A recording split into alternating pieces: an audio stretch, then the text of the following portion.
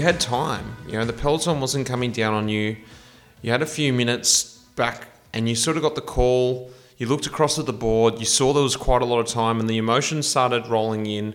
And I guess especially at 1K to go, you had enough time to really go, I've got this in the bag. You could sort of coast in.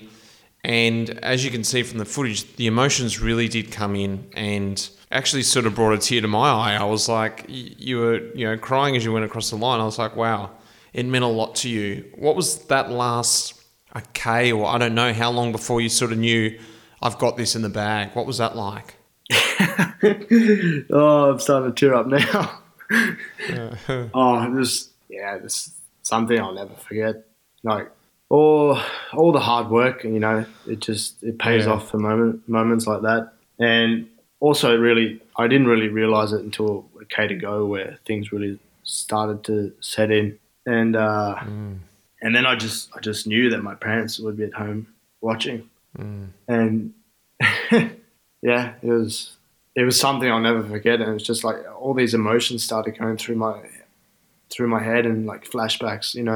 Always like training at home with Dad after school, and him following me in the car doing motor pacing or traveling with me everywhere to the races. And I had my parents in my head, and yeah, it was pretty special.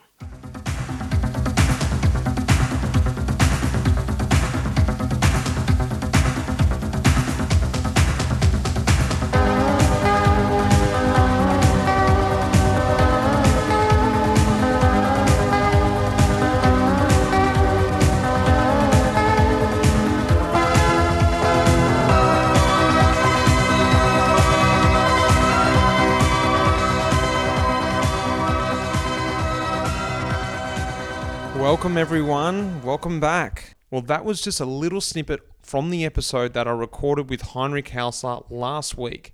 The full episode is over at the Cycling Podcast.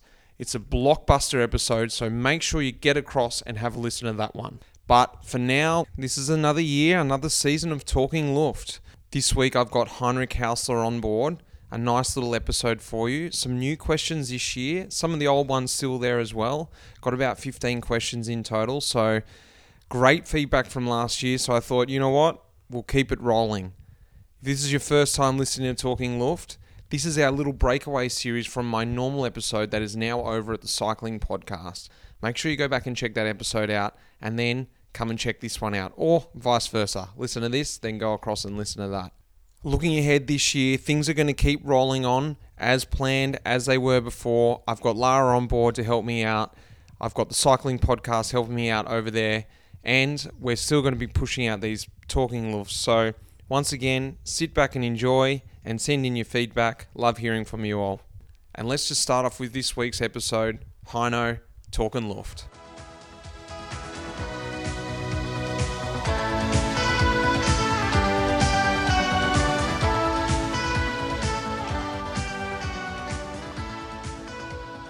All right, well, let's get into it.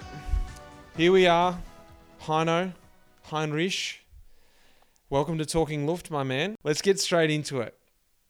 I'm talking caps. I'm talking cycling caps. How do you wear yours, Heino? Well, to be honest, caps have only just started to come back in, come back into style. It used to be a big thing when I turned pro, like when I back down in 2005. Because you were still allowed to kind of train without a helmet, so you always wore a cap. And so obviously it's kind of come back in the last couple of years, and you always have it in your back pocket in case you stop at a coffee or stop for a piece of cake or something. Then you take the helmet off, pull your cap out, and then just sit it on, and just, I don't know, it's got style. It just looks cool. So. Yeah, a little bit higher, not tight on the head, just slightly half, like kind of. It's hard to describe, yeah. What do you have? Do you have the brim up, the brim down? Do you have it backwards? Brim up. Always on the front, brim up. Yeah, always. Just, I don't know. Sometimes it might look a little bit stupid for other people that have no idea about cycling, but for us cyclist. It's just I don't know, it's style. Perfect. Well, you did speak about it just then. If you could have raced in the time without a helmet, what would you have done? Would you have been like, Museo with a sausage helmet going across the cobbles, or would you have been Taffy with a cut hat going across the cobbles? Or maybe even take it back a few years, and would you have been like a Sean Yates with a headband? I have to admit, I'd be one of those guys with headbands. Yeah, I like it. Finally. Yeah, because back in the day, before I turned pro, when I was living back in Codpors, a lot of pros came from that area, and they would always come back in the winter to train in Codpors, get the case in the legs, do the long hours on the flat roads, and they would always wear the headbands, and there was just something that stayed in my mind. And as soon as I turned pro, always on my rest days when I just go for a coffee ride, we call it the place was called Borg, the little town. We'd say Borg, Baker, and back, so the 3 Bs. And on this day, we would always wear headbands. So yeah, it's definitely had the headband. I love it. Finally, out of all the talking loofs, you're the first headband wearer, and that would be the answer to my question. So I like it. We're very good. All right, tell me about your favorite kit, favorite team kit, or favorite team. So it's a combination question. You could be the same team, or you could really like the team, but not really like their kit, or you could just go, I love their kit, and also I love their team. Specify the year or the era. That's a really good question. There's a few kits that I've got in mind. I don't know why. Probably because I grew up as in Inverell. Scott Sunderland was the first pro cyclist from Inverell, and he was riding back in the day for TVM. Mm-hmm. And he'd always come back to Australia around the Christmas time, and back then you'd do the Christmas carnivals around Inverell, Tamworth, or up in Brisbane, or sometimes even go back down to Victoria. But for some of those Christmas carnival races up around New South Wales, Scott would come back and race, and he'd raffle off some of his kit, or just like the socks or the gloves and the caps. It was just like, and as a little kid growing up, that was something that I don't know, you absolutely wanted. And that's a kit that has always stayed in the back of my mind. I don't know why. Probably just because I grew up at a young age knowing that kit. And, I remember getting stickers and stuff from him. And then I'd go back home and put it on the door or put it on the wall. And, it was like... So definitely TVM. And another one, I don't know why, but Fassa Bortolo was always... Oh, yeah, me too. Also, I like that. Kind of old school style Italian. Yeah, those are 2 kits that stayed in my mind from the back in the day. But I also don't want to sound cheesy just because I rode for the team. But for me, obviously, also the solo test team, the kit. It was also pretty cool. No, I said favorite all-time kit, not like give me your top 10. Pick one of the 3. What's the yeah, first okay. So Savella test team. Okay, good. We got there finally. All right, favorite race? Oh, Paris-Roubaix. Easy. Simple. Crosswinds or mountains? Oh, crosswinds. Beautiful. Training or racing? Racing. Are you a coffee stop guy when you go out training? 100%. Yes. What do you get when you stop? Do you get something sweet? Do you get something savoury? Tell me what you get. Do you get a bit of schmun cooking? Always a piece of cake. Just because in Germany they have absolute great bakers, and always 1 or 2 coffees. So start off with a flat white, then 1 or 2 espressos afterwards, and always with a piece of cake or something sweet, a little bit of pastry. Like I said, they have really good bakeries in Germany, so always something. Beautiful. Just because you can afford to, you're burning the calories, so you may as well. Go for it. What coffee do you drink always? Do you, like you said, then you start with a flat white and then have espressos? Is that how you start your day? What sort of coffee man are you? Milk before 12, or it doesn't really matter for you? You're just popping off like a milk drink just before you go to bed? Well, just because I drink so much coffee, I like to not to drink too much milk. And so I'll start off with one or two flat whites, and anything more than that, it'll always be espressos. Nice. Yeah.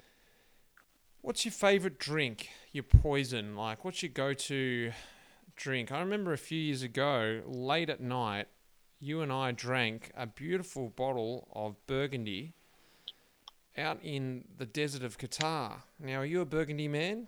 I'm a real big fan of red wine. Yeah, that's Yeah. something definitely once I stop my career that I'm going to definitely really enjoy.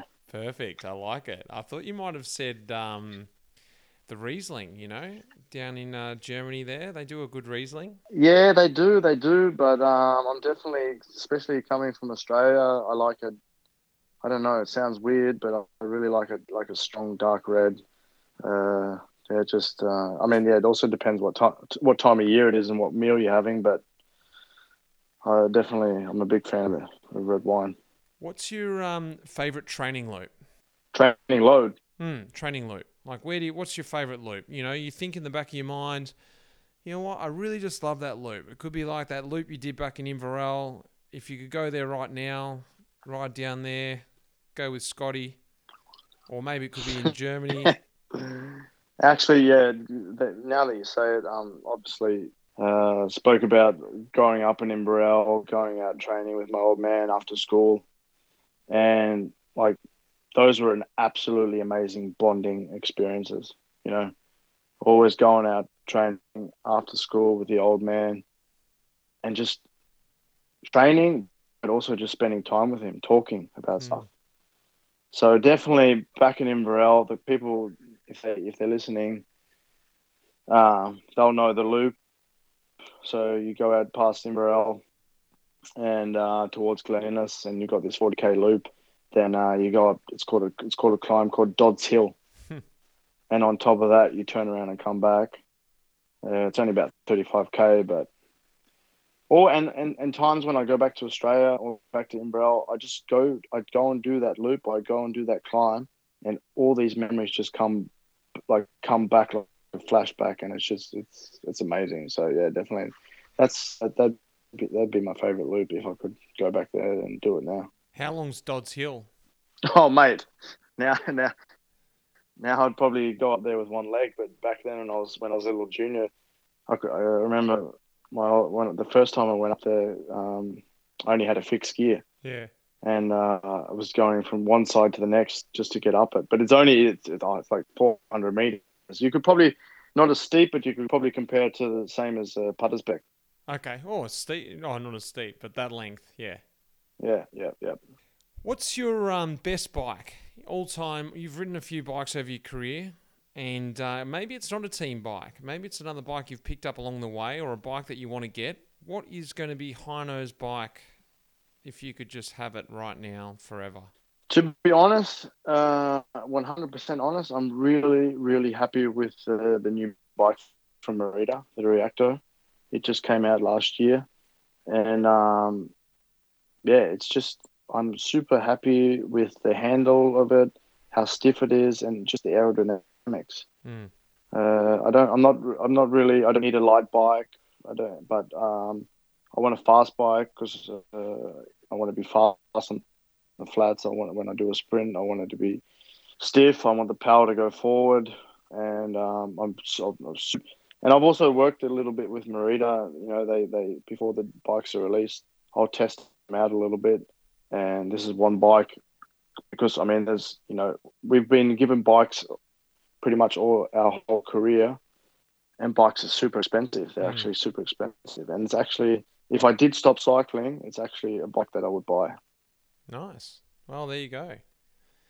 Now, this is a new question, and you're very aware of this. When we're in the bunch, and you're in that single file, and you're just hanging on, and all you can do every so often is, apart from look at that wheel in front of you, is look up and see the guy's ass right in front of your face.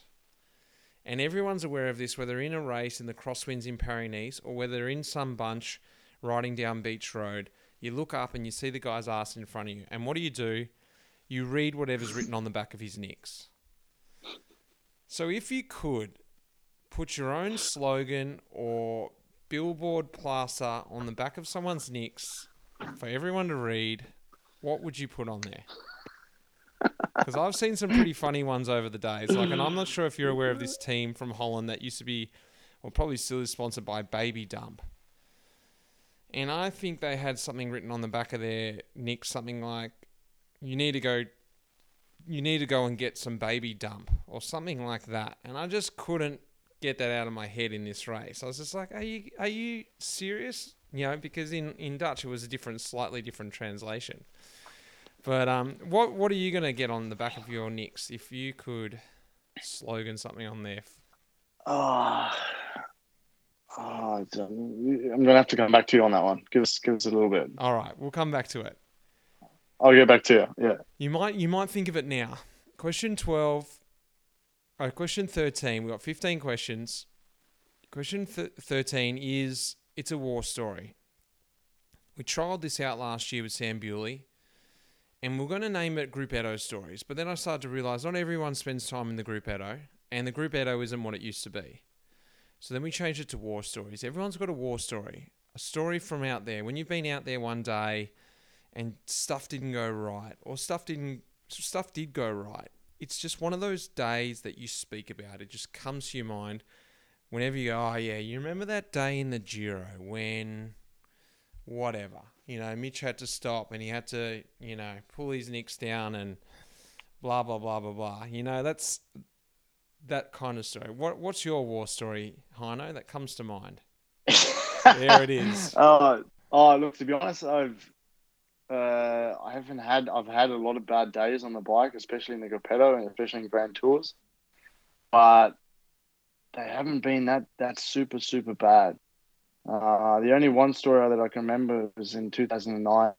I can't remember if it was stage 18 or stage 19 on finished on top of Mont Ventoux. So we didn't have much time to get to the finish because it was only one climb. It wasn't like we'd done 4,000 or 5,000 meters. And I crashed the day before, so I just had open skin everywhere. And then I started to get, because you're already in the third week of a Grand Tour, your body's already on the limit anyway. You're just absolutely fatigued, and I started to get fever just because my open wound. Your body's just totally finished, and it's just somehow trying to recover. Yeah. And I just could not even push 250 watts.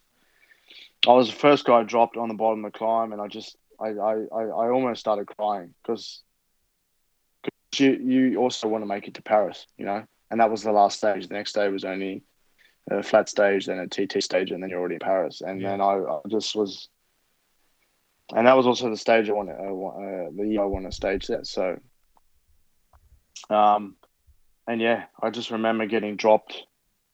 And yeah, then it's you go through these mental games. You just try and get yourself to the finish, but you just don't have the power anymore. And I remember just almost crying and just dead. Made it to the finish. Couldn't even be. I wasn't even happy. I was sitting on the ground, just coughing and just miserable. Just you just almost you almost kind of like. If I died now, I wouldn't care because you're absolutely so on the limit. Yeah. So yeah, that's the day that I remember in the Gruppetto. Not even in the Gruppetto. I wasn't even in the Gruppetto. I was behind the Gruppetto. So yeah, it wasn't such a good experience. That's exactly what I meant. It's a war story. We've all got them. Those ones that just come straight to your mind. Yeah. Well, it might have been after that stage, or it might be after a Grand Tour. It might be after one of these hard cross races. What's your cheat meal, Heino? Something you go to let yourself loose a little bit? Look, to be honest, I'm not really big into chocolate or sweets or any of that kind of stuff. Actually, and for a year already now, I'm vegan. Are you? So, yeah. So I try and eat as healthy as possible. So I don't really have a cheat meal. What do you consider a cheat meal? What's something that you consider healthy? Maybe even having an apple for you is a cheat, is it? No. For example, you've still got like a lot of soya yogurts, coconut, and stuff like that. Two soya yogurts. That are like plant based. So once I get a few spoons in there, you're already halfway through, and you're like, oh, stuff it. I might as well just finish it off. Oh, you naughty. Yeah.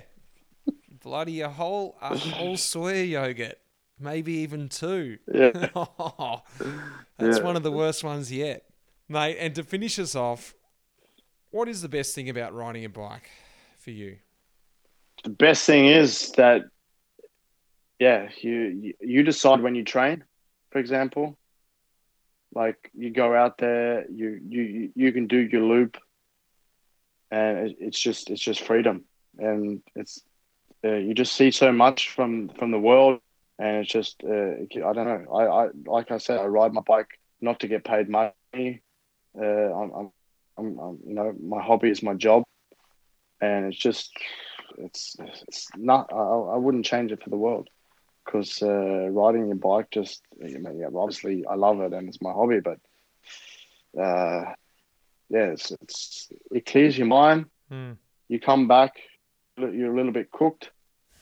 It gives you. It also sounds weird, but it gives you a little bit of satisfaction.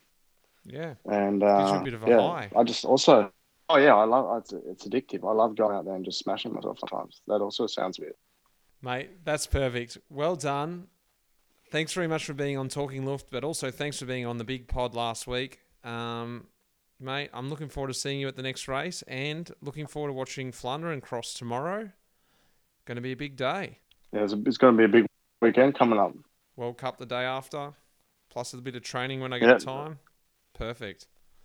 And the week after the Worlds, mate. Worlds, you ready? You ready? Oh, look, I've got so much volume and fatigue in the legs. I'm not happy with my preparation, but it doesn't matter. I'm still going to go there, give 100%, do my best, and go up to Mature and try and get a selfie. Has there been any Aussies? has there been any Aussies ride the Worlds ever in cross? Yeah. There has been, yeah. Who? I don't know, but I remember seeing the Aussie jersey a few times at the Worlds. I mean, obviously this year with COVID, traveling to Europe is making things a little bit harder. But I mean, even in Australia, they have their own cross league. They have a lot of rides out there, and they're actually not that bad. Mate, good luck. Good luck on the weekend, and have fun the rest of training camp. Yep, thanks.